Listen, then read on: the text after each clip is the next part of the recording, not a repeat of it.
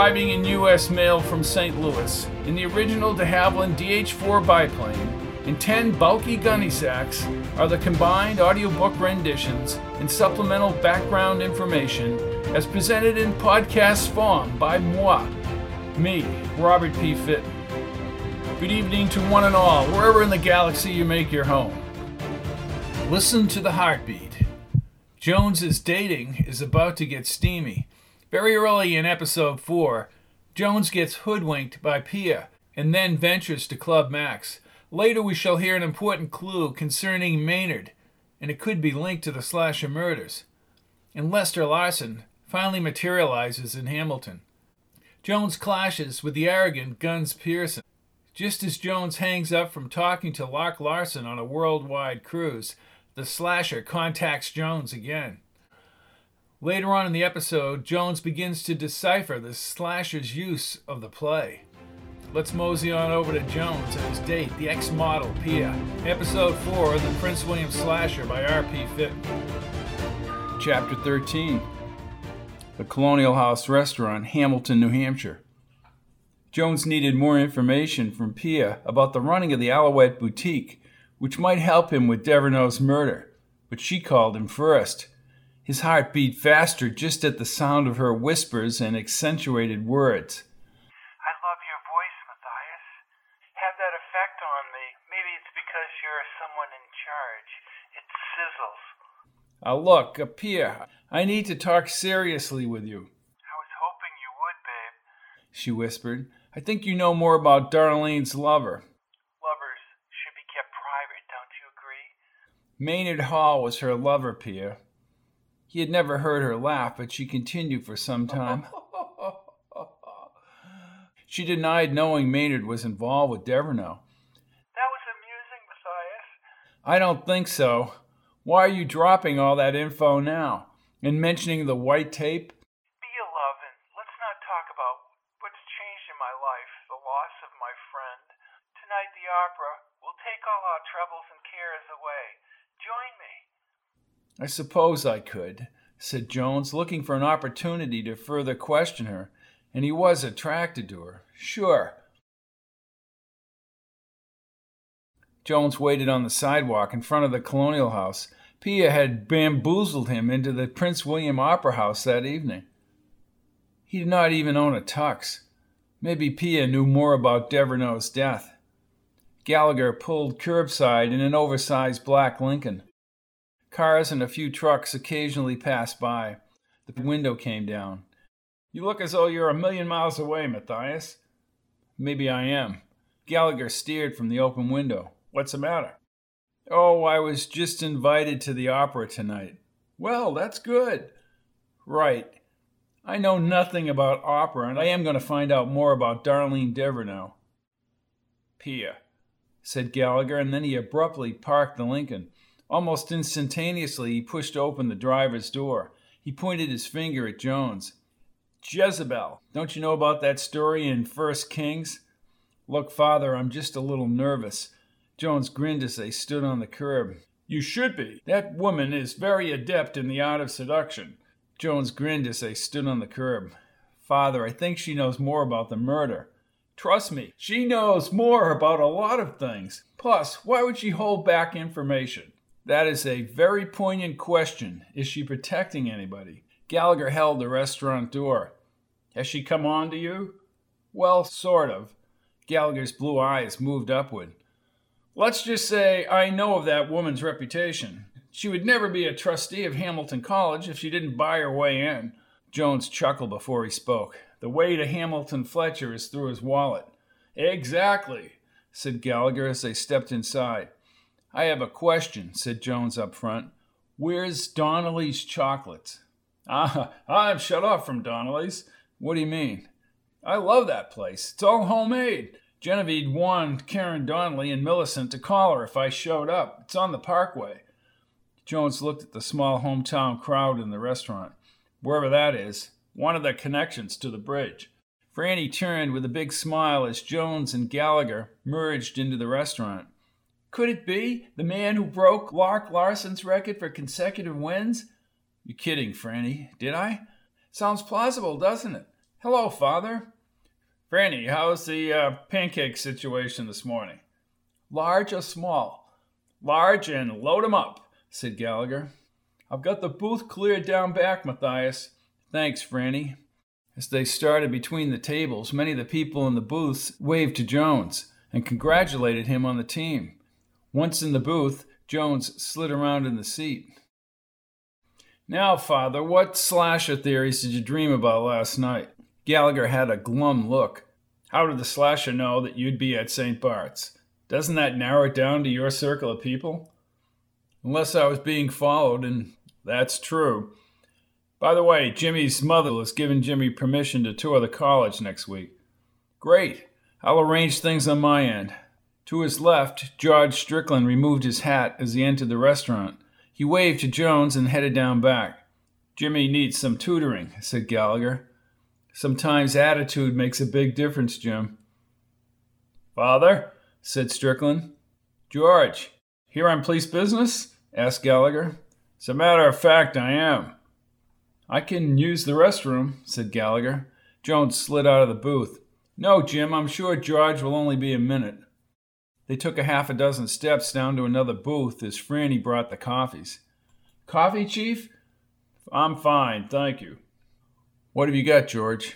2 things, he said, slipping a key on a string into Jones's hand. The boutique, that's the first. The second is that I called Pearson about your Boris leaving Crosstown Motors. What did he say? He claimed he had already looked into it, and they think Punch is lying. Why? Because they want the case to go away. Did Hamilton Fletcher shut this down? Strickland shook his head. It's possible, but let's not go blaming Hamilton without proof. He has no connection to the boutique. I know. I'll check out the boutique when I leave. You better get a flashlight. There's no power, and it's pretty boarded up and back. Do you know where I can get a tux quick, George? Tux? I'm going to the opera tonight. Strickland squinted. Pia. How does everyone know this? Wendell heard something. Unbelievable. As to Pia, be careful. She's in another league from us mortal men. I'm just going to the opera, George. What is she, Wonder Woman? I think she is. Plus, Hamilton hates scandals. Scandals? I'll be careful, George. I have an ulterior motive. She knew Darlene, and she knew how that boutique operated. Maybe I can pick up additional info. Strickland's dark eyes opened wide. You can call the Englewood Company. They supply tuxes for the proms and dances. Okay, I'll talk to you later tonight. Thanks, George. Gallagher held the flashlight once they were in the boutique's cold, still air. The area had a musty chemical smell. Where was the woman killed? Asked Gallagher. In the back room. One woman down the street, Angela Lopez, heard a scream. Jones pulled back a white drape. But more important, Lopez heard a scooter that night.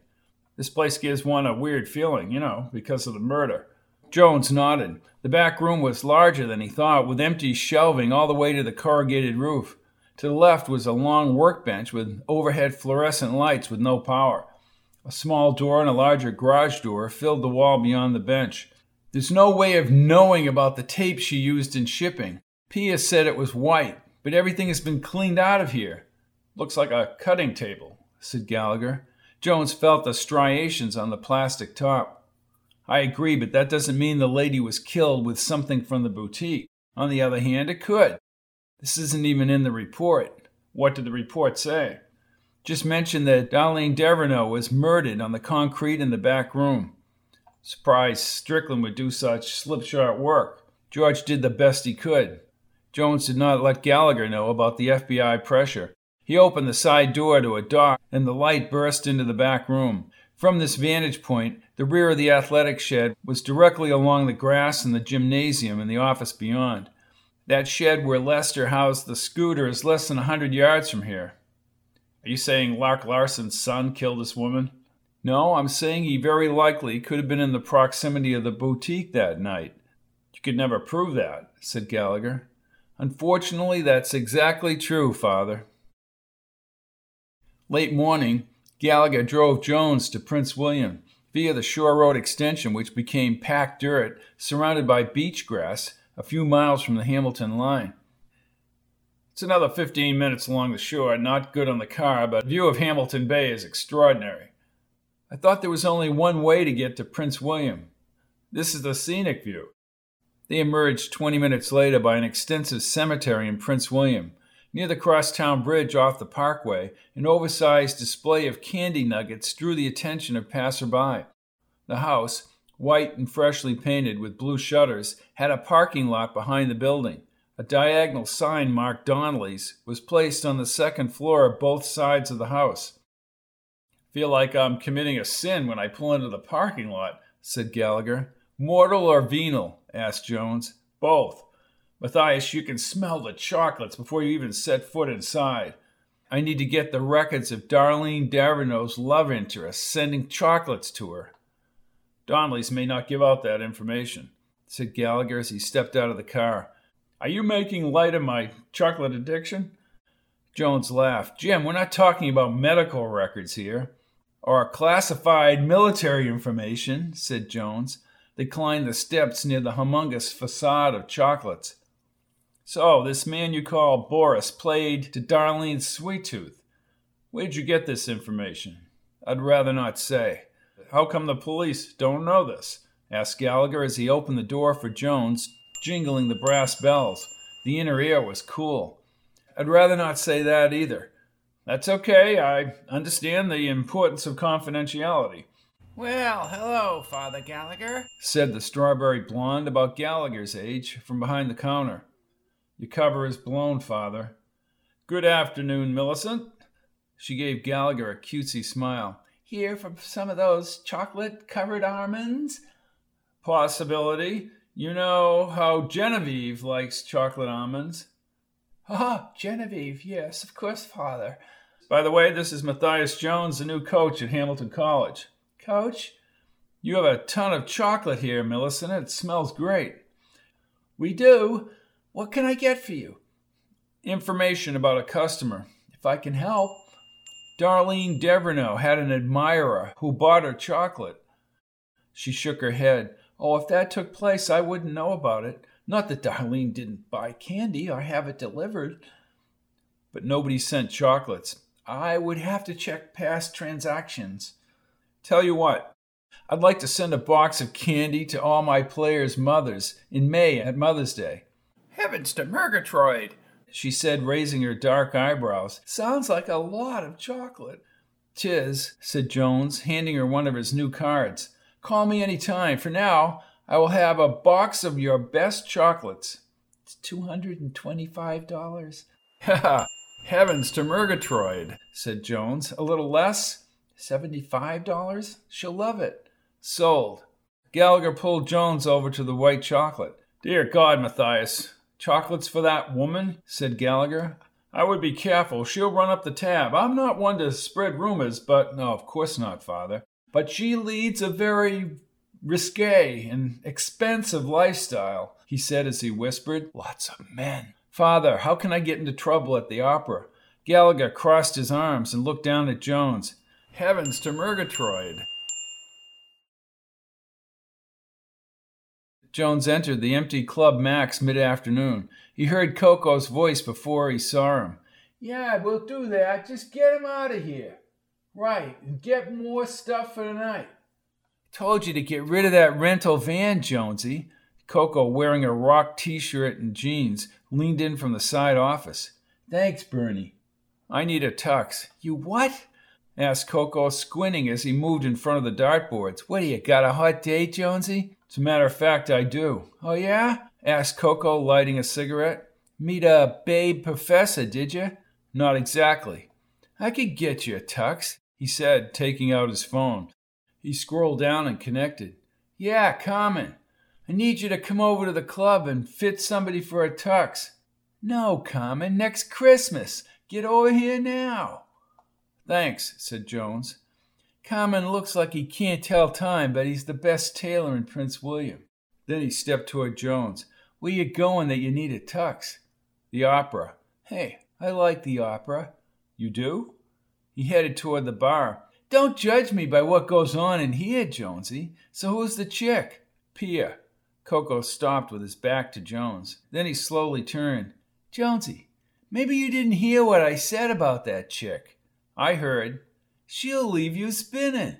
Once upon a time, she had a modeling career in New York. And somehow she has beaucoup money.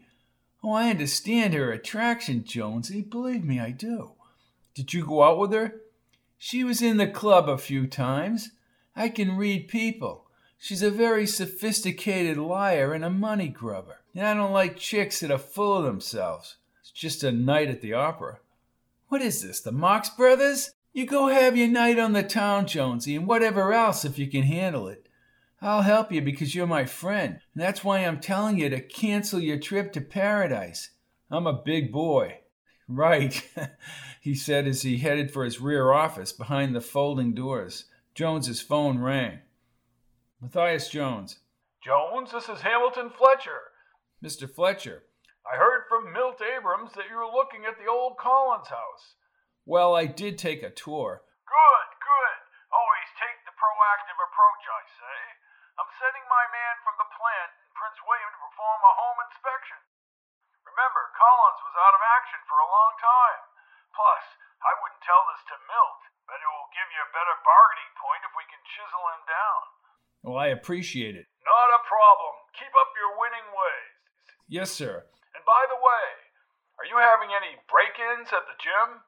"I think so, Mr. Fletcher." I'll fill you in later, after I make a phone call. Jones stared at the phone when the silence came. "What are you talking to your honey pie?" "Hamilton Fletcher. You know he never says goodbye." "He doesn't have to. The old man doesn't bow to no one. Listen, I just called Roger at Godzilla Rentals. You'll have a new Beamer until the pumpkin coach comes in at midnight." Jones kept thinking about Pia being out of his league as he circled his eyes around the ornate gold cornices and pillars. Next to him, Pia sat as if she were royalty, in a fur stole and a flowing ivory evening dress. Jones had appeared at the Cherokee in the BMW, only to learn that Pia had ordered a limo. In the limo, when he presented the $75 box of Donnelly's chocolates, Pia lackadaisically flung the box into a pouch behind the seat. Then she segued into talking about traveling to Naples. Jones, just to be sociable, said the limo was a good idea. She agreed and thanked him for paying for it. He let that pass, but found himself growing furious when she again thanked him for dinner at the Nuevo Benvenuto. At least she had purchased the opera tickets. When they ascended the angled stairs and entered the lobby, 3 couples immediately greeted her. Somebody mentioned the Prince William Social League donation, and Jones was out another $200. Pia locked her arm around his elbow when they were seated up front. Jones studied the program. Don Giovanni, Wolfgang Amadeus Mozart. It's been a few years since it was actually commissioned after Mozart's sojourn to Prague in early 1787. I think Don Juan should be a woman. Interesting. Father Gallagher, wearing a black tuxedo, accompanied by his housekeeper, entered the opera house. No doubt he would not only be listening to opera, but watching Jones. "Why are you here, Jim?" asked Jones as he moved his lips. Jones read his lips. "I like opera." Unbelievable. "What's the matter, love?" asked Pia, again locking her arms around Jones's elbow. "I just saw somebody I know." Pia seemed to talk through him. "You'll have to introduce me later." "Sure, I'd be glad to." He contorted his face at Gallagher. The priest smiled and raised his program up to his eyes. As the opera began, Pia whispered in his ear, "Pay attention, I have plans for you later." Jones smiled and she squeezed his thigh. As he turned, Coco and a stunning raven-haired woman were positioned 3 rows back. Coco motioned with his index finger for Jones to turn around. "Wow." "Yes, that describes Mozart." Jones, not a maestro, enjoyed the ensemble of woodwinds, horns, trumpets, and trombones. Pia repeatedly rubbed his knee as the string section took over. While Pia continued her seduction, Jones alternated glances between Gallagher and Coco. "I'm aware that you haven't been exposed to this, love," said Pia. "Not knowing something is just not having learned it yet." In Act 2, Giovanni will play the mandolin accompanied by pizzicato strings. Oh, of course. In the same act, love, two of the commentator's interventions are accompanied by clarinets, bassoons, and trombones, with cellos and basses playing from the strings section. Wonderful, said Jones, growing annoyed. Yet he was enthralled by the performance. But Pia's arrogance and superiority slowly unraveled his patience. Gallagher and his housekeeper fixated on the opera. When it was over, Jones and Pia inched up the aisle. Coco slowly shook his head near the entrance as he guided the tall woman with the long hair into the lobby. You may call for the limo, said Pia. I have to use the men's room if you'll excuse me. Of course. As Jones veered left toward the wood-frame door, Coco said something to the tall woman. Then he headed across the lobby tiles. When he entered the men's room, Jones was already at the hopper. Coco stepped into the next stall. How much did she take you for, Jonesy? Jones looked to his right. I'd figure $1,000, maybe more. That's not bad. The evening is young. Not bad, yelled Jones as he zipped up his fly. This woman throws money around like she's throwing crumbs to seagulls. Yeah, your money. Jones washed his hands. It's like she's plotting all the time. I feel like I've been stalked. That's because you have been stalked. That's what she does, Jonesy. She's a viper. And then Gallagher shows up like I need a chaperone. Coco joined him at the sink. Maybe you do. Gallagher likes you, and he sees right through Pia because one of his parishioners got taken. I should have listened to you guys, but she seduced you. I get it, Jonesy. Just drop her off and come over to the club before you go broke. Okay. Gallagher strode up to the sink. Well, praise the Lord. Oh, here comes my chaperone. No, I'm your guardian angel, said Gallagher. You need to stay away from that woman. I told him about Johnny Sousa, Father. Oh, she ruined his marriage, Matthias. I'm not married. Yet, said Coco. She could probably rope you into that, too. I get it. Okay. Do you need to go to confession, Matthias? Asked Gallagher in a lower voice. No, Father, I don't need to go to confession. What about me? Asked Coco. Well, I know you do, but we're not doing a confession in here. All right, listen, I'm going to get out to the limo. What limo? Asked Coco as Jones walked toward the lobby door. Cha-ching, cha-ching, cha-ching. Jones heard Coco from behind as he entered the lobby. Hey, where's the beamer? One of the ushers approached Jones. Mr. Jones, Miss Negricio is waiting in the limousine out front. Figures, said Jones. The limo, engine running, was parked in the fire lane directly at the bottom of the stairs. Losing money would not matter if he had just gained some insight into Deverneau's murder. The chauffeur opened the rear door. Pia already had wine glasses filled from the limo bar. How nice of you to join me, love, she said with a subtle laugh. Jones stared at her as she handed the wine glass to him. Just how did you meet Darlene Deverneau? She lifted the glass to her lips. At the boutique, of course. The driver shut the door. So you were a long-term customer? Yes, for at least 3 years. I've been in the area for 5 years. The limo started down the boulevard. She sipped the wine as she leaned toward him. New York, Denver, Los Angeles, Houston. You've had quite the career. I have. But where are you from? Los Angeles, a city called Casa de Sol. It's a beach community. It's nice in California. Why did you leave? Modeling career. Parents still there? Asked Jones. Pia shook her head. They're both gone. Mine too. Brings you to this little corner of the world, Pia. For a few seconds, she just looked at him. If you must know my personal business, I own the Cherokee, and I operate my business empire out of the Cherokee because of a tax break from Vinnie Picada. I have cosmetics, fine clothing, and a whole line of outdoor sports. Oh, so you know the mayor. I met the mayor and his wife in New York. I was complaining about taxes when the mayor suggested I bring my operation to New Hampshire. I saved thousands. She leaned forward and clinked his wine glass. I guess New Hampshire agrees with me, Mr. Jones. You know the motto, live free or die. Jones was moving into a zone he preferred to avoid as the limo followed a direct line to the Cherokee. Even when he mentioned going back to Hamilton, Pia was unfazed about bringing him up to her suite. Jones figured he could talk his way out of any sketchy situation upstairs. On the way up in a private elevator, she opened her fur coat and rubbed her silky dress over his tux as she kissed him. Her green eyes sparkled as they broke the kiss. She took Jones's hand and led him inside. "Let me entertain you, darling." Jones, tuxedo draped over the sofa, paced the front room. He had not learned anything new and was out a large chunk of money that he would never see again. Gallagher and Coco had demonstrated loyalty for his being in New Hampshire for just a short time.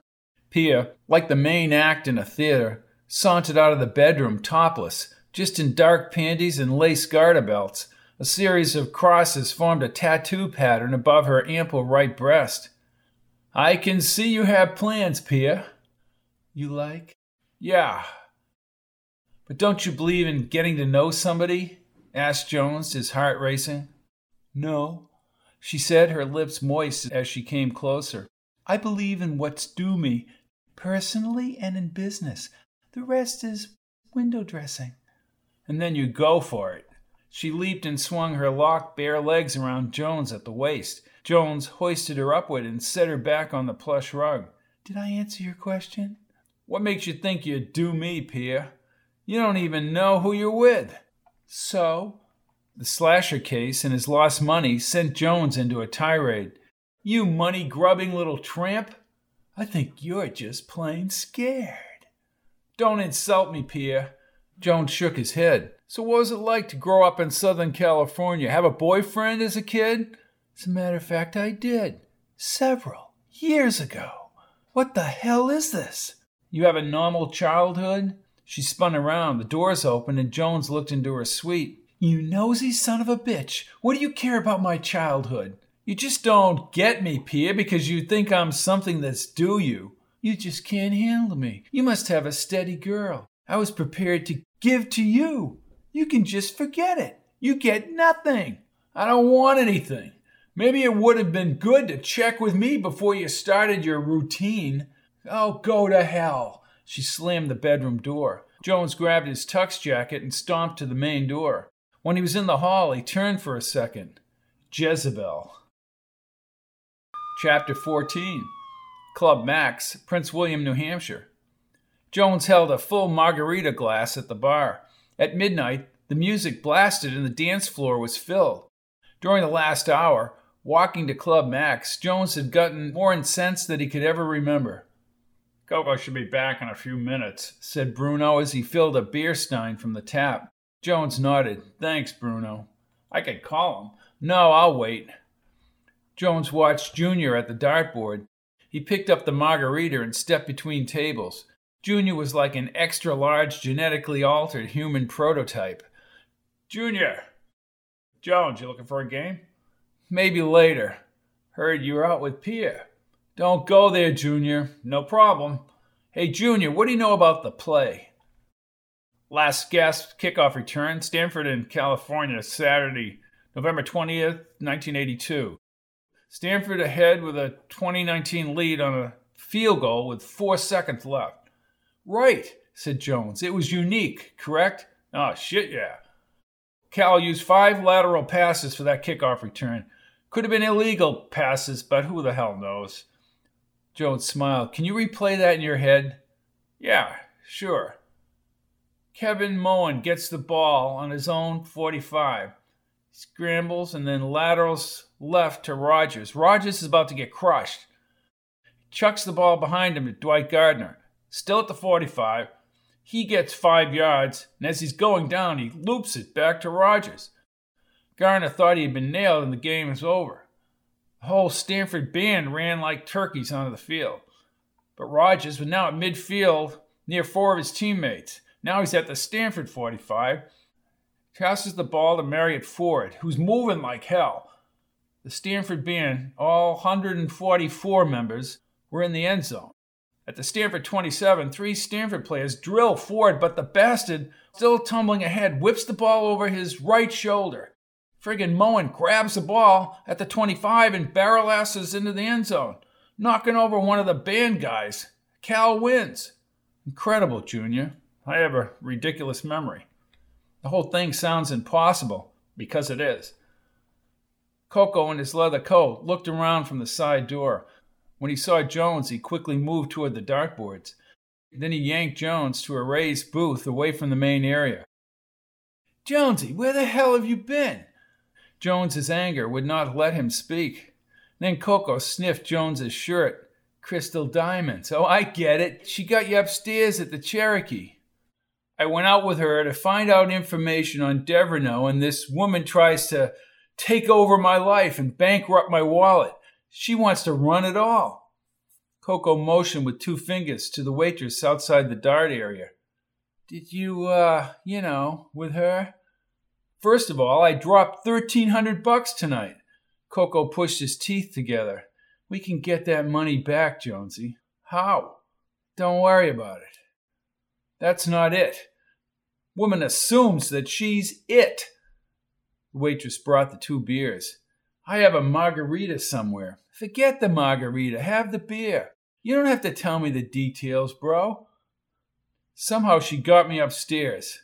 "She's a black widow, man. She walks from the bedroom with curves, crevices, and all the right things in all the right places." "Whoa!" "Some sort of tattoo on her chest, little crosses. Gallagher wouldn't like that one."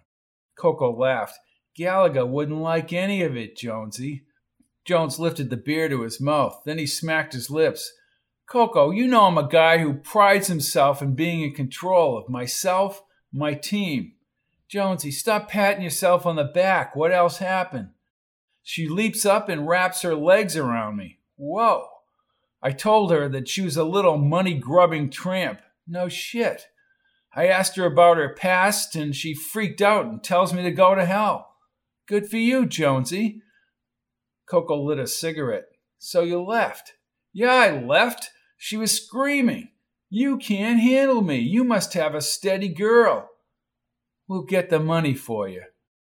"Wait, could that tattoo be little stitches?" "Her?"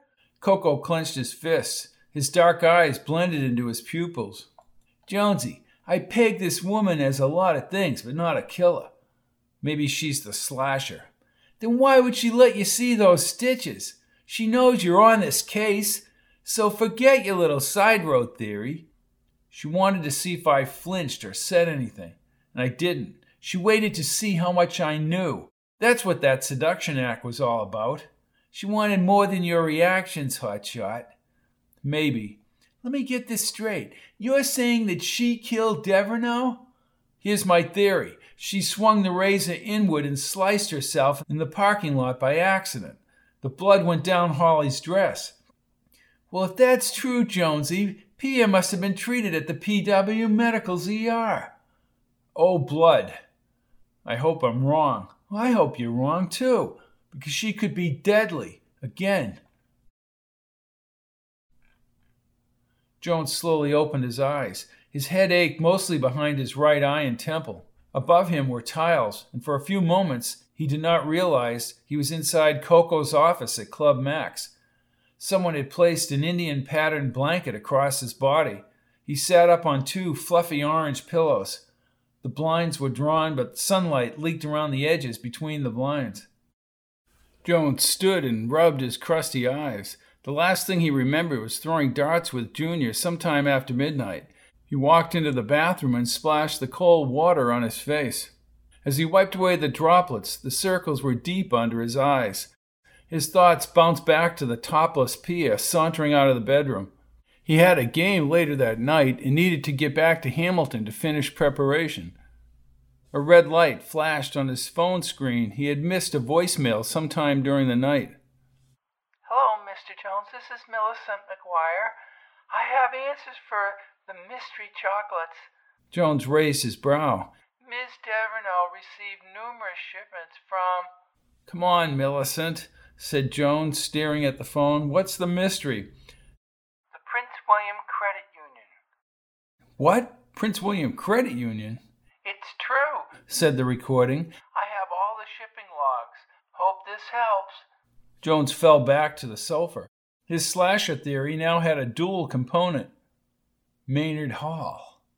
He gripped the phone and shook his head. Maynard Hall? You're talking to yourself, Jonesy, said Coco at the door. I guess I am. He stood and put his phone in his pocket. Maynard Hall. Man likes to think his family still has money. The guy's no more than a pencil pusher at the bank. Well, that pencil pusher repeatedly sent chocolates to Devereaux. Coco gave a quick nod. Wait, wasn't it Pia that told you about Devereaux getting Donnelly's chocolates? Right.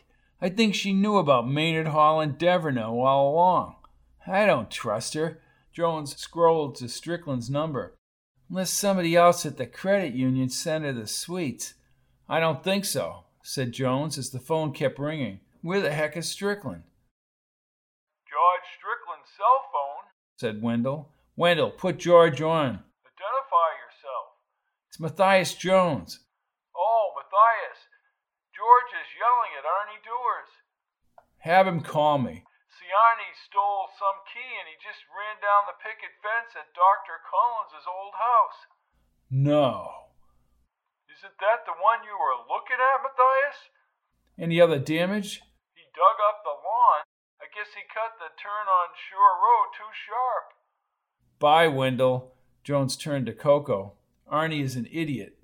Like we don't already know that, Jonesy? Jones rubbed his temple. What time did I go to sleep? I was told by Bruno that you and Junior ended your last game at 3. Hey, there's Tylenol in the bathroom drawer.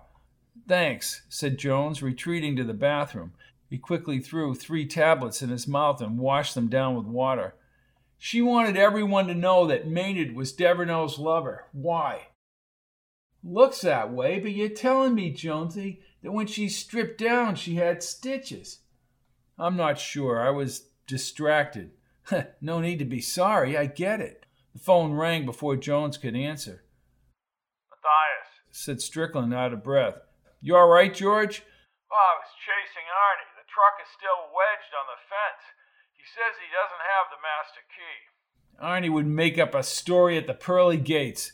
And Wendell says your Godzilla BMW didn't come back to the Marlboro. Are you all right? I'm in Prince William. Look, George, Millicent McGuire may have opened up this whole case. How so? Records of dozens of boxes of chocolates being shipped by PW Credit Union to Darlene Devereaux. Maynard? Right. Strickland's phone bounced around. Are you saying he was Boris? He and Bertie have a solid marriage. I don't know, but I wonder if the fingerprints on that tape from Holly Withers are his. Get back to Hamilton and we'll talk this thing through. Okay, George. Jones's phone rang again. Matthias. Strickland's voice vibrated in the speaker. Lester. Lester? Asked Jones as Coco turned at the door. Fish face? Wendell is in his cruiser and we're in pursuit of Muddy Jacobs' pickup truck down Shore Road. Only Muddy isn't in the truck. It's Lester Larson. I've called in for backup from Prince William and the state police. I'm on my way. He ran up to Coco and briefly held his forearm. Lester Larson is in Muddy Jacobs' truck and Strickland and Wendell are after him. That little goon tried to kill us, Jonesy. I wouldn't miss this one in a million years. Chapter 15. Shore Road Extension, Prince William, New Hampshire. Coco drove Bruno's blue truck through the grassy area along the bay. Jones was surprised Coco could still maneuver the truck at 60 miles an hour on the dirt road. Lester must know about this extension, said Jones. Sure he does, but don't discount his stupidity, Jonesy. Is there another way to get back to Hamilton? Through Toby Lake, but you need a dirt bike for that. Just narrow trails that come out south of town on Washington Street. He can't get away, said Jones, watching a red and black tanker move slowly in the distance across the bay. A tanker in tranquil Hamilton Bay. There's a terminal in Prince William. That's a major shipping lane out there. Coco shifted. How does that fish face actually think he's going to get away? Lester is slippery. Jones called Strickland on the speaker. But I agree. Strickland. We're almost in Hamilton, along the bay, George. Well, don't bother looking for the truck because it's right here at Toby Lake. Well, what does Lester have to say for himself? Well, I don't know. What do you mean you don't know? Did you shoot him? Asked Jones. Wendell left his cruiser running and... Coco shook his head and drove. He spoke in a lower voice. That fool Harris just let Fishface hijack his cruiser. Leaving all points out for that cruiser. We'll look for the cruiser and not the truck. Jones hung up and Coco smiled. Harris is a buffoon. No argument here, Coco. Pearson from the FBI was tall, crotchety, and loud. He had a close-cut military haircut. Before Strickland suspended Wendell, Pearson kicked the dirt and pinned Wendell up against the car. Then he browbeat Muddy Jacobs inside the police station. Jones could sense that he and Strickland were next. He quickly placed a call to Mark Donovan at the FBI office in Indiana. Pearson stared at his phone as he emerged from the police station. Then he scowled at Jones all the way back to his blue sedan. He spotted Coco near the blue truck. As he rounded the sedan, Jones spoke up. Don't go there, Pearson. Pearson turned and pointed. I'll be watching you, Jones. You do that, Guns, said Coco. You and your Boston buddies will go down, Stefani. He slid inside the sedan and an agent closed the door. Hey, Guns, said Coco as Pearson turned. I'll be watching you, too. With Coco headed back to Prince William, Jones entered the station. Strickland looked up from behind his desk. If the FBI had stayed out of this, we might have had it solved. Who pressured them? Asked Jones. Your guess is as good as mine. Pia had a dozen stitches below her shoulder, George. Strickland looked up. What? I wonder if she's type O. How do you know this? Inside information, and I have more. Oh, really? What? George, you need to either clear Maynard or question him. Strickland looked up from his desk. Maynard Hall is a respected member of this community and a cousin of Hamilton Fletcher. Well, this respected member of the community was apparently smitten with Darlene Devereux, and Darlene Devereux was murdered. Now Strickland stood with his hands on the desk. And then he became the slasher. Is that the implication? It follows. Wendell leaned his head in the door. Can I come in, George? Yes, Wendell, come in. Wendell removed his hat and moved slowly. I'm sorry, George. It's not your fault, Wendell. We both got out of our cruises and we both left the engines running. Lester is very wily, you know that. We need to find Lester and the cruiser, said Wendell. Strickland shook his head. Guns has shut us out of it. They won't find him, said Wendell. Guns can't stop you from getting Maynard's fingerprints, said Jones. Strickland walked around his desk. I'm not worried about Guns. I'm worried about Hamilton Fletcher. What are you going to do, George? Asked Jones. Herbert is in Bermuda, as we know. I can get one of the assistant DAs to give me his prints at the bank. All hell will break loose, but we have Charlie Post. Jones squinted. Charlie Post? He contracts out to Clayton's office. Charlie can compare the tape prints from the Club Max and Maynard prints. Just because Maynard may have sent candy to Devereux doesn't mean he killed her. And somebody else from PW Credit could have sent the candy. Not what my gut is telling me. And I will question Pia. Where did she get those stitches? And what did she tell the ER or wherever she went? Interesting question, said Jones. What a mess, George, said Wendell as he headed down the hall toward the restroom. Jones stepped toward the door. Where are you going, Matthias? Just because you can't search for Lester doesn't mean I can't take a little trip around town. George, yelled Wendell from down the hall. Wendell, don't be talking to me while you're in the John. I'm not. Wendell looked from the end of the hall. Lester's locked in the cell. Strickland's eyes popped and Jones followed him down the hallway. Lester? Asked Strickland. I waive my rights, said Lester. Wendell, leave a message for Hamilton Fletcher that Lester is in custody. Okay, George. Strickland turned. Lester, do you know how much trouble you're in? Affirmative. Why did you run? Framed. You tried to kill Coco and me, shouted Jones, stepping up to him. The warehouse was a police station. No, it wasn't, said Jones. Never mind that, yelled Strickland. First, what do you have to do with Darlene Devereux's death? Lester gestured as if he were zipping his lips. Did you kill her and the others? Lester covered his lips. Strickland looked at the Band-Aid on his hand. You cut yourself on the razor, Lester. No, can at the dump, answered Lester. Well, you better get a good lawyer, because I think you and your dumb little motor scooter have been around all these murders of innocent women. Nihil novi. What the hell does that mean? The Latin translation is, said Jones, I know nothing. At least he finally decided to tell the truth. Strickland stepped forward. Lester, you can't even speak English. Why use that expression? Nihil novi. You're going to have to deal with the FBI, said Strickland. Good luck. Jones pointed at Lester. Let me ask you this, Lester. Were you anywhere near the Alouette Boutique when Darlene Deverneau was murdered? Nihil novi. Nihil novi. Do you have a lawyer? Negative. What do you know about Maynard Hall? Lester marched back to the bed. Owns a bank. He's the president of the bank, said Strickland. You saw him the night of the Deverneau murder, didn't you? Nihil novi.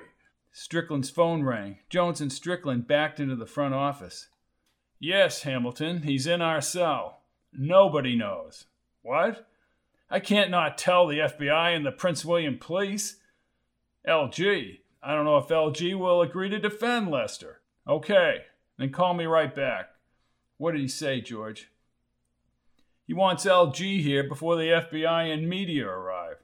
That's not a bad idea for the image of the school, said Jones. Strickland's cell rang. Yes, LG. I'll wait. I need to get over to my office and prepare for the game. Strickland nodded. Call me after you know about Maynard's prints. Strickland put his hand to his forehead. That's a whole other issue. Sure. Jones leaned at the door. Nihil novi. Jones picked up a coffee and a BLT at the Colonial House. Franny told him she'd be at the game. Jones thanked her, but Maynard, Pia, and Lester circled in a whirlwind inside his head. At his desk, he reviewed the plays and defenses he had practiced all week. In 6 hours, Norwich, who according to the scorebook had beat Hamilton 7 times in a row, would pull up in their bus. None of Lark's teams had ever used the fast break against Norwich. He was confident his team was getting in better shape every day. An incoming call echoed around the office. Jones. Hello, old boy, said Lark on another overseas line. Lark, how propitious. Oh, do you have to use the little boy's room? No, Lark. How's your trip going? Asked Jones, flipping over one of his plays on the clipboard near the basket. We're in Bora Bora. Great. We've been skinny dipping all morning in Monster Lagoon. Jones pinched the bridge of his nose. He did not dare tell Lark that Lester had been arrested. Flo forgot the coppertone. Well, don't get sunburned, Lark. Oh, don't need a hot tushy. Oh, boy. The reason I called is we're flying to Lima, and then to Miami, and then home to Hamilton. Lark, I would take a few more weeks. Frankly, we're low on funds, old boy. I don't want to dip into my own personal accounts. Perhaps Hamilton has something in the rainy day fund. Lark, we have a connection problem. Talk to you later. Jones stood and walked over to the large picture of Lark on the wall. Cheap, cheap, cheap. Cheap, cheap, cheap. His cell sounded less than 10 seconds later. This is costing you money, Lark. This is Uncle Sam. They took the axe. Blood. Annihilation. Why? If you only knew why I'd kill. Death. Over and over again. Jones checked the Prince William number on his phone. You don't fool me. I know what the axe is. It's a trophy. I saw it all. I'll make an exception for you, Jones. I will slash your throat with a deadly precision. Why the play? Then the demon-inspired laughter echoed into the earpiece. Death arrives on Saturday night. The line went dead. Wait! After a few minutes of pacing around his office, Jones watched the play on his computer.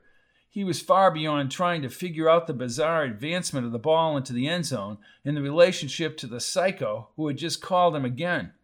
Then he typed in Casa del Sol, California. The The community, with its long, curled beach and rising mountains in the background, was dotted with towering palms and striking patches of green lawns and swimming pools. The azure ocean waves were banked very slowly inward from the endless Pacific. Paradise.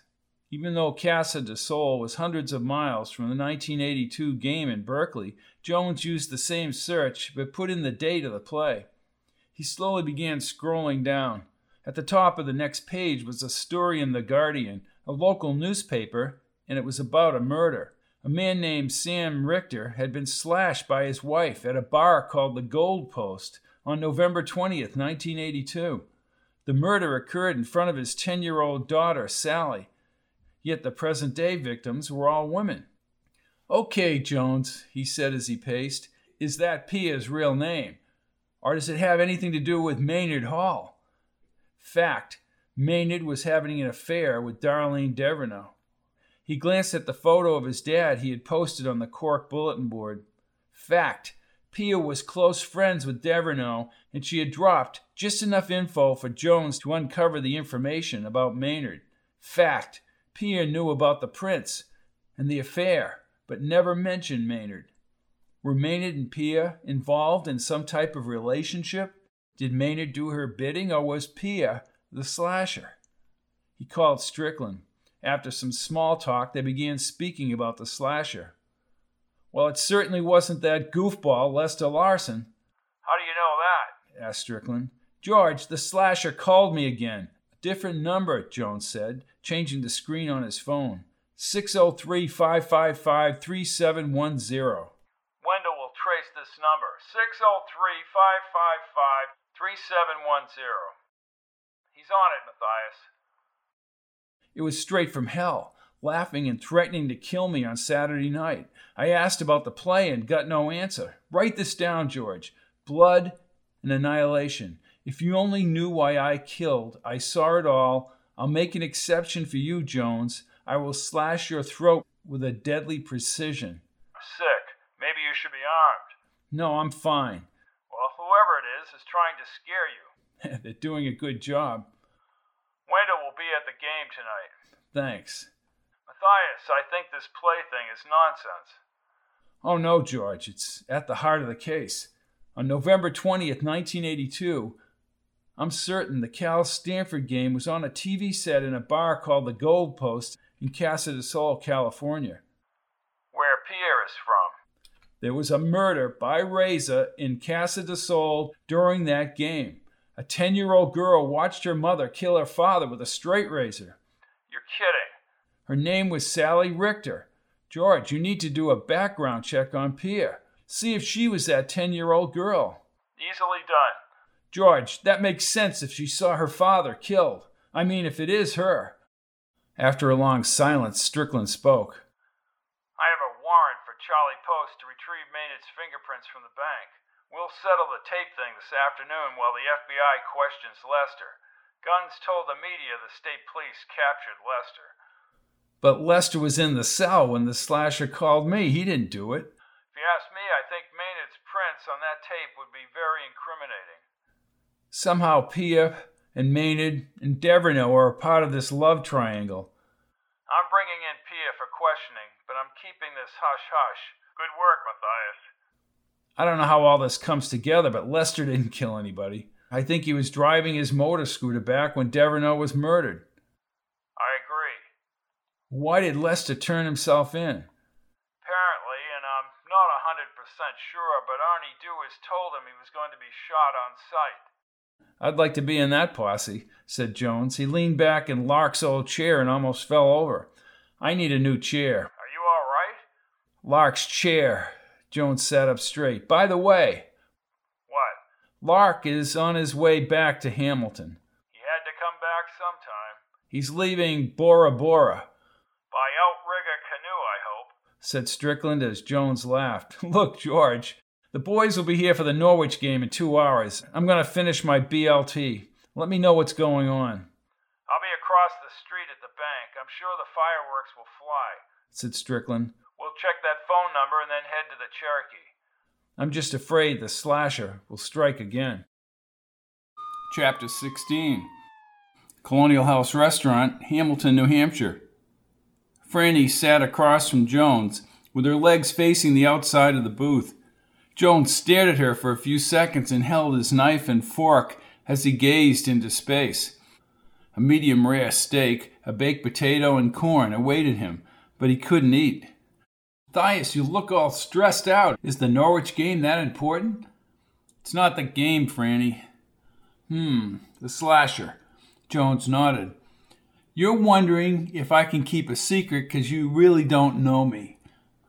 Right-o, he said, smiling, using one of Lark's favorite phrases. Well, Lark, I can only tell you, if you can't be discreet, you're all done as a waitress. I understand. And if you did tell me what's wrong, it would be for me to help. I'm not Arnie Dewars, the town gossip. Jones leaned his head back and laughed. Okay, I get it. Number 1, Lester is in custody. Franny's face froze. How? Turned himself in. The FBI has him. Is he the slasher? I don't think so, which leads to my next tidbit, Maynard Hall. Maynard helped me get a mortgage for my house. Jones leaned forward. Are you sure you want to know? Of course. I'm just as nosy as Arnie, but I can keep my mouth shut. Maynard's prints are being checked by Charlie Post from the medical examiner's office as we speak, against the duct tape on Holly Withers' mouth when she was murdered at Club Max. Why? I'm pretty sure he was sending Darlene Deverneau dozens of boxes of chocolates from Donnelly's. What? Franny leaned forward and whispered, You think he killed her? We'll see. And? There's more? Pia. She's a high-powered model, or was. Pia has, I think, stitches below her right shoulder. Franny raised her index finger. The other blood from the killer at Club Max. I keep thinking that, and she was from California. The Cal-Stanford game took place in California. Location doesn't mean anything. I have new information of a murder in a bar during that game. A little girl looked on as her mother slashed her father with a razor. Franny leaned forward and whispered, Pia is that little girl? I think so, and I think she may have had Maynard do her dirty work. Maynard never liked me, and my looking into this might be the reason why.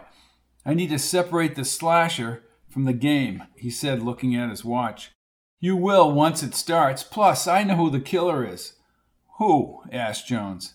Well, Froggy Finley, of course. He did try to confess, probably to protect his buddy Lester. Feel better now?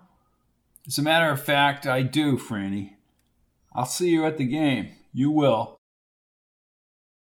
An hour and a half later, Strickland's phone call came in as Arnie Dewars entered Jones's office. Preparing for your first loss? Asked Arnie. Matthias, it's George. Why don't you keep your big mouth shut? What did I say? Asked Strickland. Sorry, George. Arnie just walked in. I fully understand. Arnie lit a cigarette. Hey, everybody's a loser sooner or later. With you, Arnie, it's sooner. He swung the phone around. What have you got, George? Jones nudged Arnie into the locker room and closed the office door. Well, I know the game is about to start, but a lot of things have happened this afternoon.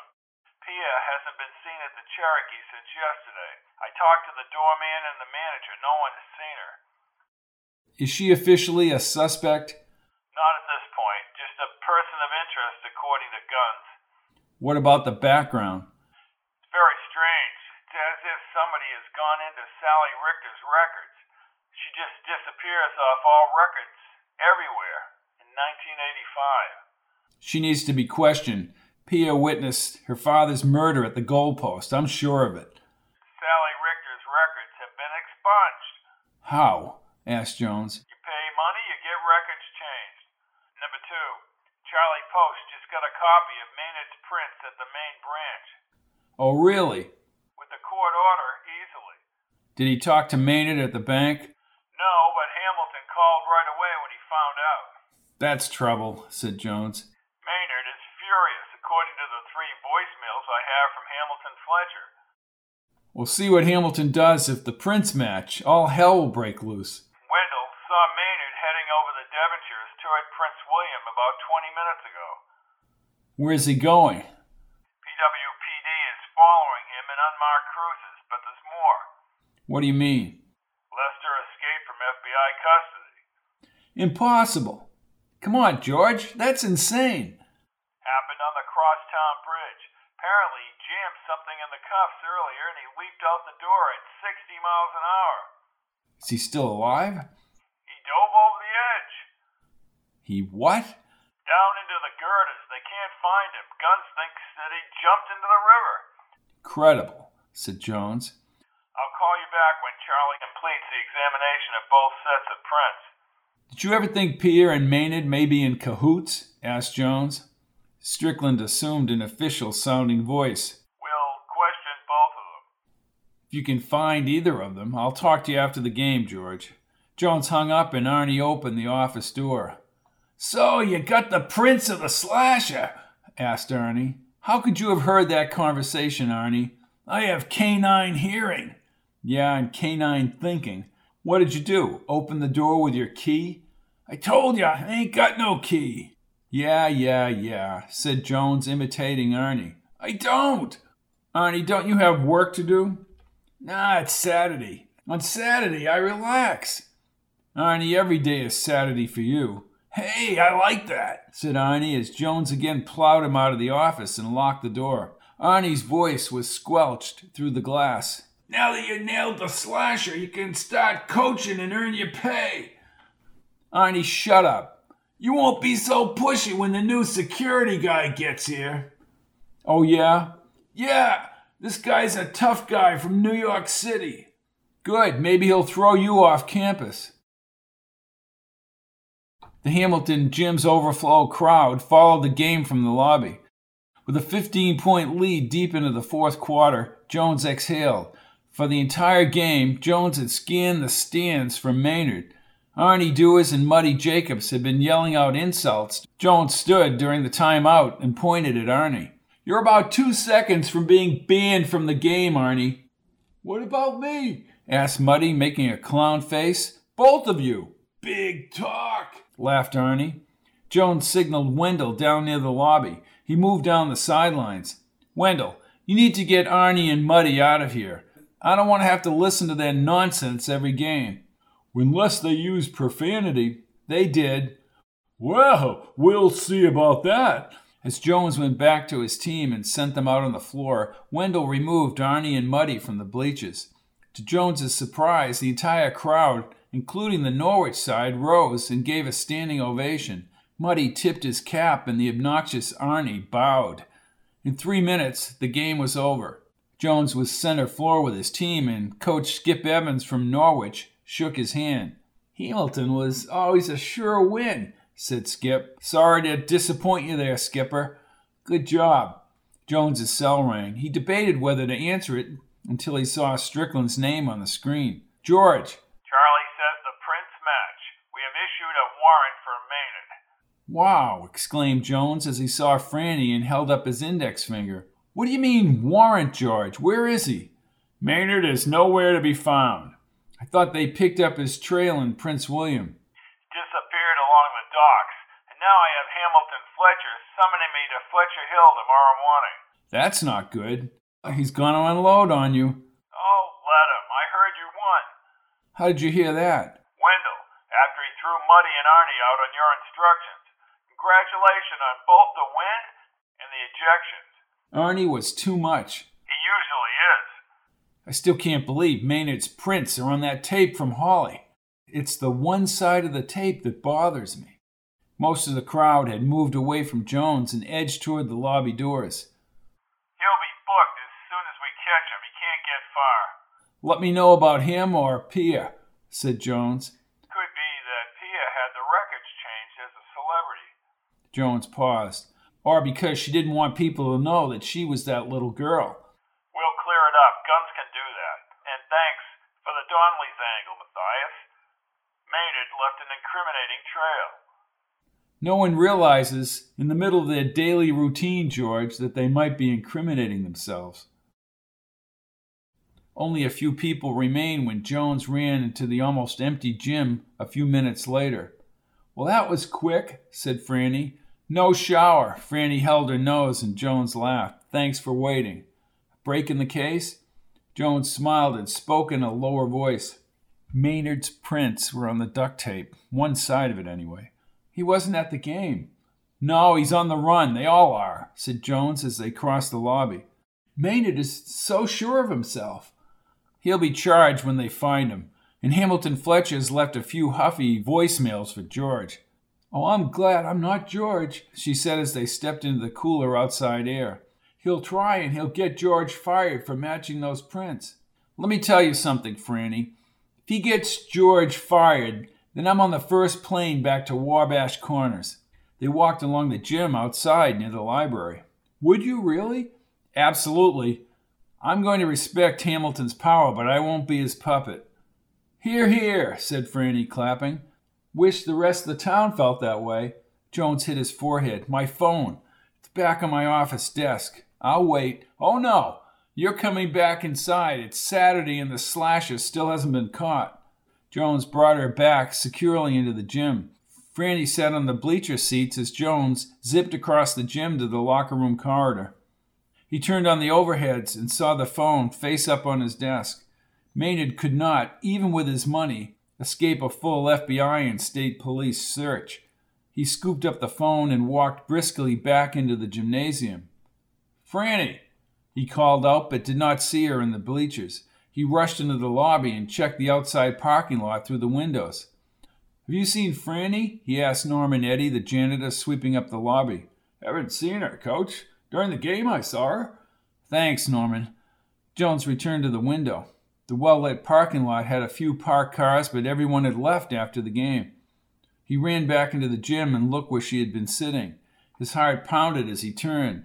Franny casually walked from the girls' locker room at the far end of the gym. Jones met her halfway. Don't need the disappearing act, Franny, with the slasher out there. Nature calls. Jones smiled. I would like some chocolate cake and milk at the Colonial House. Arnie was right about you. Well, what did he say? Never mind. Come on, Franny. What words of wisdom hearken from Mr. Dewars' trap? He said you were a goody two-shoe. They reached the lobby and returned to the parking lot. Coming from a guy who walks around with his sneakers tied together. Does he? That wouldn't surprise you, would it? Asked Jones as they crossed the parking lot. Nothing about Arnie surprises me, said Franny. So I hear you're renting a Beamer from Godzilla. Better than the van. I need to look for a real car. They walked down the asphalt walkway near the brick library.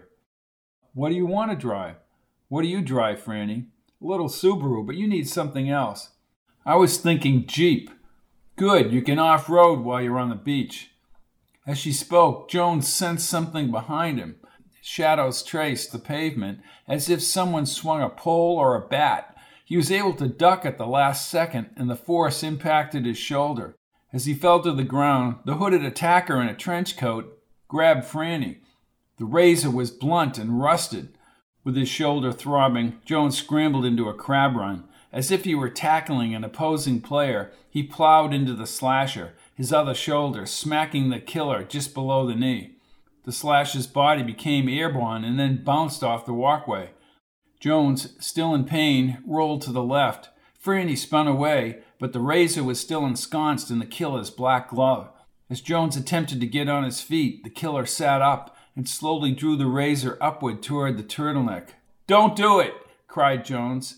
But the killer brought the razor swiftly to the neck. Blood spurted through the slice in the fabric, and a massive dark puddle soon formed on the asphalt. Franny stood back with her hands over her mouth. Jones crawled to the fallen form, the hood crushed in blood and a facial stocking cap over the head. He reached out and slowly peeled the cap back over the smooth neck and soft lips. Pia's eyes were closed and her mouth open. The razor's white ivory handle was still tight in her glove. Jones looked up. "Are you all right, Franny?" Franny nodded. "It's over, Franny. The slasher is dead." Crosstown Bridge, Prince William, New Hampshire. As they zoomed over the Crosstown Bridge, Jones turned to Coco inside Coco's BMW. "Coco, why are you going over the bridge toward Newtown? I'm supposed to meet Hamilton Fletcher." "You got time." Coco checked his watch again and accelerated toward Newtown. Coco, I have to be at Fletcher Hill exactly at 3 o'clock. Don't worry about it, Jonesy. Easy for you to say. The old man told me Hall's wife is divorcing him. Jones looked over the valley on the other side of the Devonshire hills. He hates me for having exposed the affair as well as having him as a suspect. Him and his chocolate boxes. I'm sure he does. You proved that Hall was playing around with Devereaux. Guns Pearson, wherever he was reassigned, hates me too. Join the club. I hope he's in northern Alaska. Pia wanted Maynard. Devereaux was in the way. She compulsively couldn't help herself. Somehow she knew Maynard was helping Devereaux ship out special orders, and his prints were on the shipping tape. Maynard's an idiot. He let himself get conned by Pia, said Coco. Came close to getting indicted. Herbert Lane is still taking credit for forcing the Grigio out in the open and finding that second scooter in the self-storage unit here in Prince William. Herbert did find the scooter, big deal, Jones said, looking at his own watch. Coco, you're deliberately driving me around. What, are you afraid of the old man? No, I just don't want to be late. Relax. There's a mountain road. I'll show you the way back to Route 7. Okay, Coco, what's up? You just passed Fletcher Drive. You'll see. They moved by a swamp and then a hillside of apple trees. Jones half smiled. We're heading to the center of town. Very good, Jonesy. I have to give it to the little runt. He's able to break out of jails in an FBI car. 3 weeks and no sign of Lester. Wendell's cruiser was found at Dewars Lumber. I think Arnie Dewars got him out of town, maybe on the train.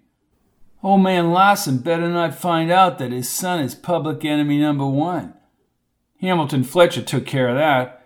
He told Lark that his son was a special agent and is secretly on assignment. Right, and Larson bought it. If it keeps him quiet, who cares? They reached the top of the hill just before the college. The town common ahead was already packed with cars.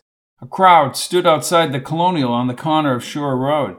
A red Jeep was parked along the white picket fence out front. I don't believe it. Believe it. I told you. If you're on the old man's good side, he'll treat you like a prince.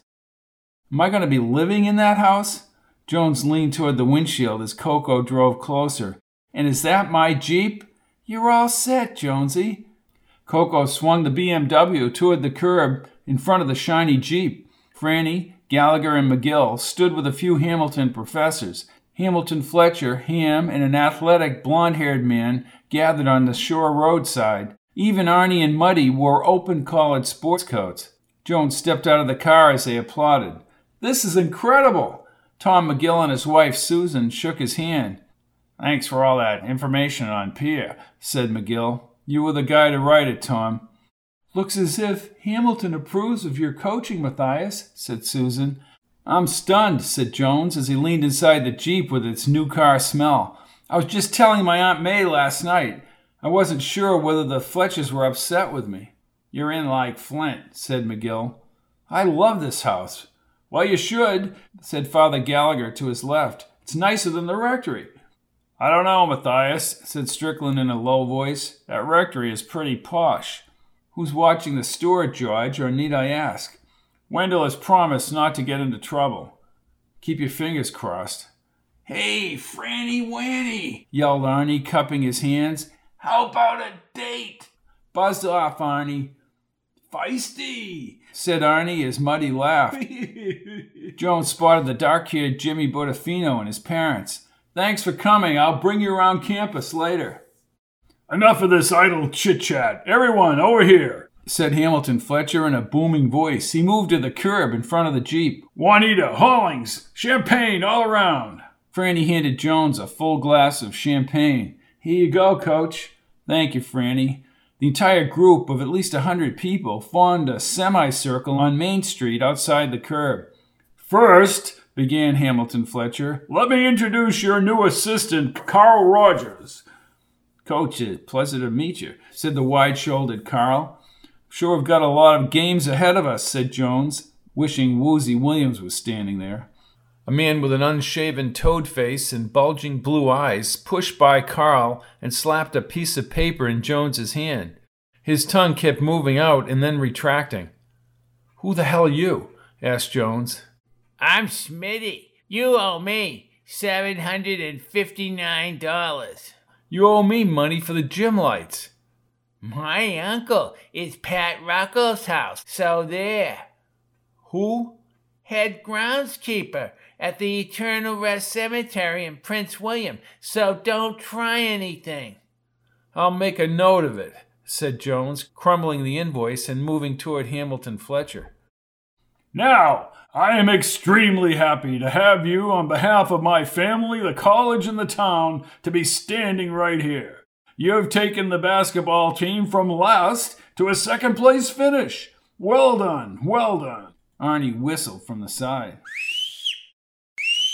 "Watch it, Dewars, or I'll make another call to the state police," said Hamilton, pointing at Arnie. "Hey, I gave all the keys back to him," said Arnie, turning to Muddy. "They shook me down, Muddy." Hamilton stepped forward again. "Now this old colonial, built in 1763, formerly known as the Collins House, is now the Matthias Jones House." "Thank you," said Jones, waving. "And as my son Ham has told me, Matthias needs wheels." Ham raised his champagne glass, and Jones gave him the thumbs up. "Mr. Fletcher, I'm so grateful I decided to come back to Hamilton." Hamilton pointed at Coco in the rear, and Coco winked. "And thank you for beefing up the coaching staff. We have a lot of work ahead of us. Building an organization takes time, but with the way these boys have performed with dedication and perseverance, we're well on our way. We'll break from the past, and we'll make Hamilton College the college it deserves to be." As Jones spoke, a backfire sounded on Shore Road. Someone yelled, and a short, pudgy man with glasses ran forward yelling. He pulled up his Bermuda shorts over a rounded sports shirt, adjusted his glasses, and blew a brass whistle. "Everyone on the sidewalk, let's go before I have to get mad." "Who the hell is this clown?" "Well, that's Bucky Driscoll, our new campus security man," said Hamilton Fletcher. Bucky looked up at Coco. Move your butt, buddy. Go play in traffic, moron, replied Coco. Oh, yeah? You don't scare me. I'm an A1 classified traffic control expert. You're an A1 idiot. Jones looked ahead. Down the long stretch, Lark's brown bomber chugged up Shore Road as Froggy Finley raced by in his orange Mustang. If you're an A1 traffic expert, Bucky, said Jones, you look down Shore Road. Huh? Larson's heading this way, Jonesy, said Coco. Lark's car backfired as Froggy howled and squealed the tires down the asphalt. Lark drifted toward the side of Shore Road. Clear the deck! Clear the deck! Screamed Bucky. Clear the deck! Everyone move toward the college, said Jones as the crowd rapidly drifted away from Shore Road and the front lawn. What the hell is this? Asked Hamilton Fletcher, now down the street with the crowd. Jones scrambled with Father Gallagher amidst the gasps and screams as a gaggle of people now stampeded away from Jones's house and onto Main Street. With his hands on his hips, Bucky remained dumbfounded on the lawn, watching the oncoming vehicle. Lark, babbling behind the wheel, leaned toward his girlfriend and tore up the dirt in front of the arborvitae trees. But the old car kept rolling, crashing into the newly repaired picket fence, splintering picket after picket to the ground, and nearly hitting the gawking Bucky. The car slid to a stop, cutting a deep tire crevice across the grass. Too much bubbly, said Bucky, pretending he was taking a drink. Lark continued to grip the wheel as the dust slowly rose in front of the house and the radiator steamed. Jones and Gallagher stepped toward the car. Hamilton Fletcher pushed through the stunned crowd. Larson, you bumbling jackass! What have you got to say for yourself, you bozo? Whoa, ass over tea kettle, Flo. Home again, jiggity jig. Jones turned to Gallagher. Heavens to Murgatroyd. I debated whether to put this lengthy epilogue of the Prince William slasher onto the book and into the audiobook. This does serve a purpose for the series. Jones gets his colonial on the corner, his Jeep, and Bucky Driscoll, the bumbling security cop, is appointed by Hamilton Fletcher in this epilogue. Next week, we'll be switching back to I would call it a time travel book, but maybe a multi-worlds theory book called A World Without Her. Timelines change radically. That's next week. I'm Robert P. Fitton, hopping on the plane to New York, and I'll see you next week. Ciao.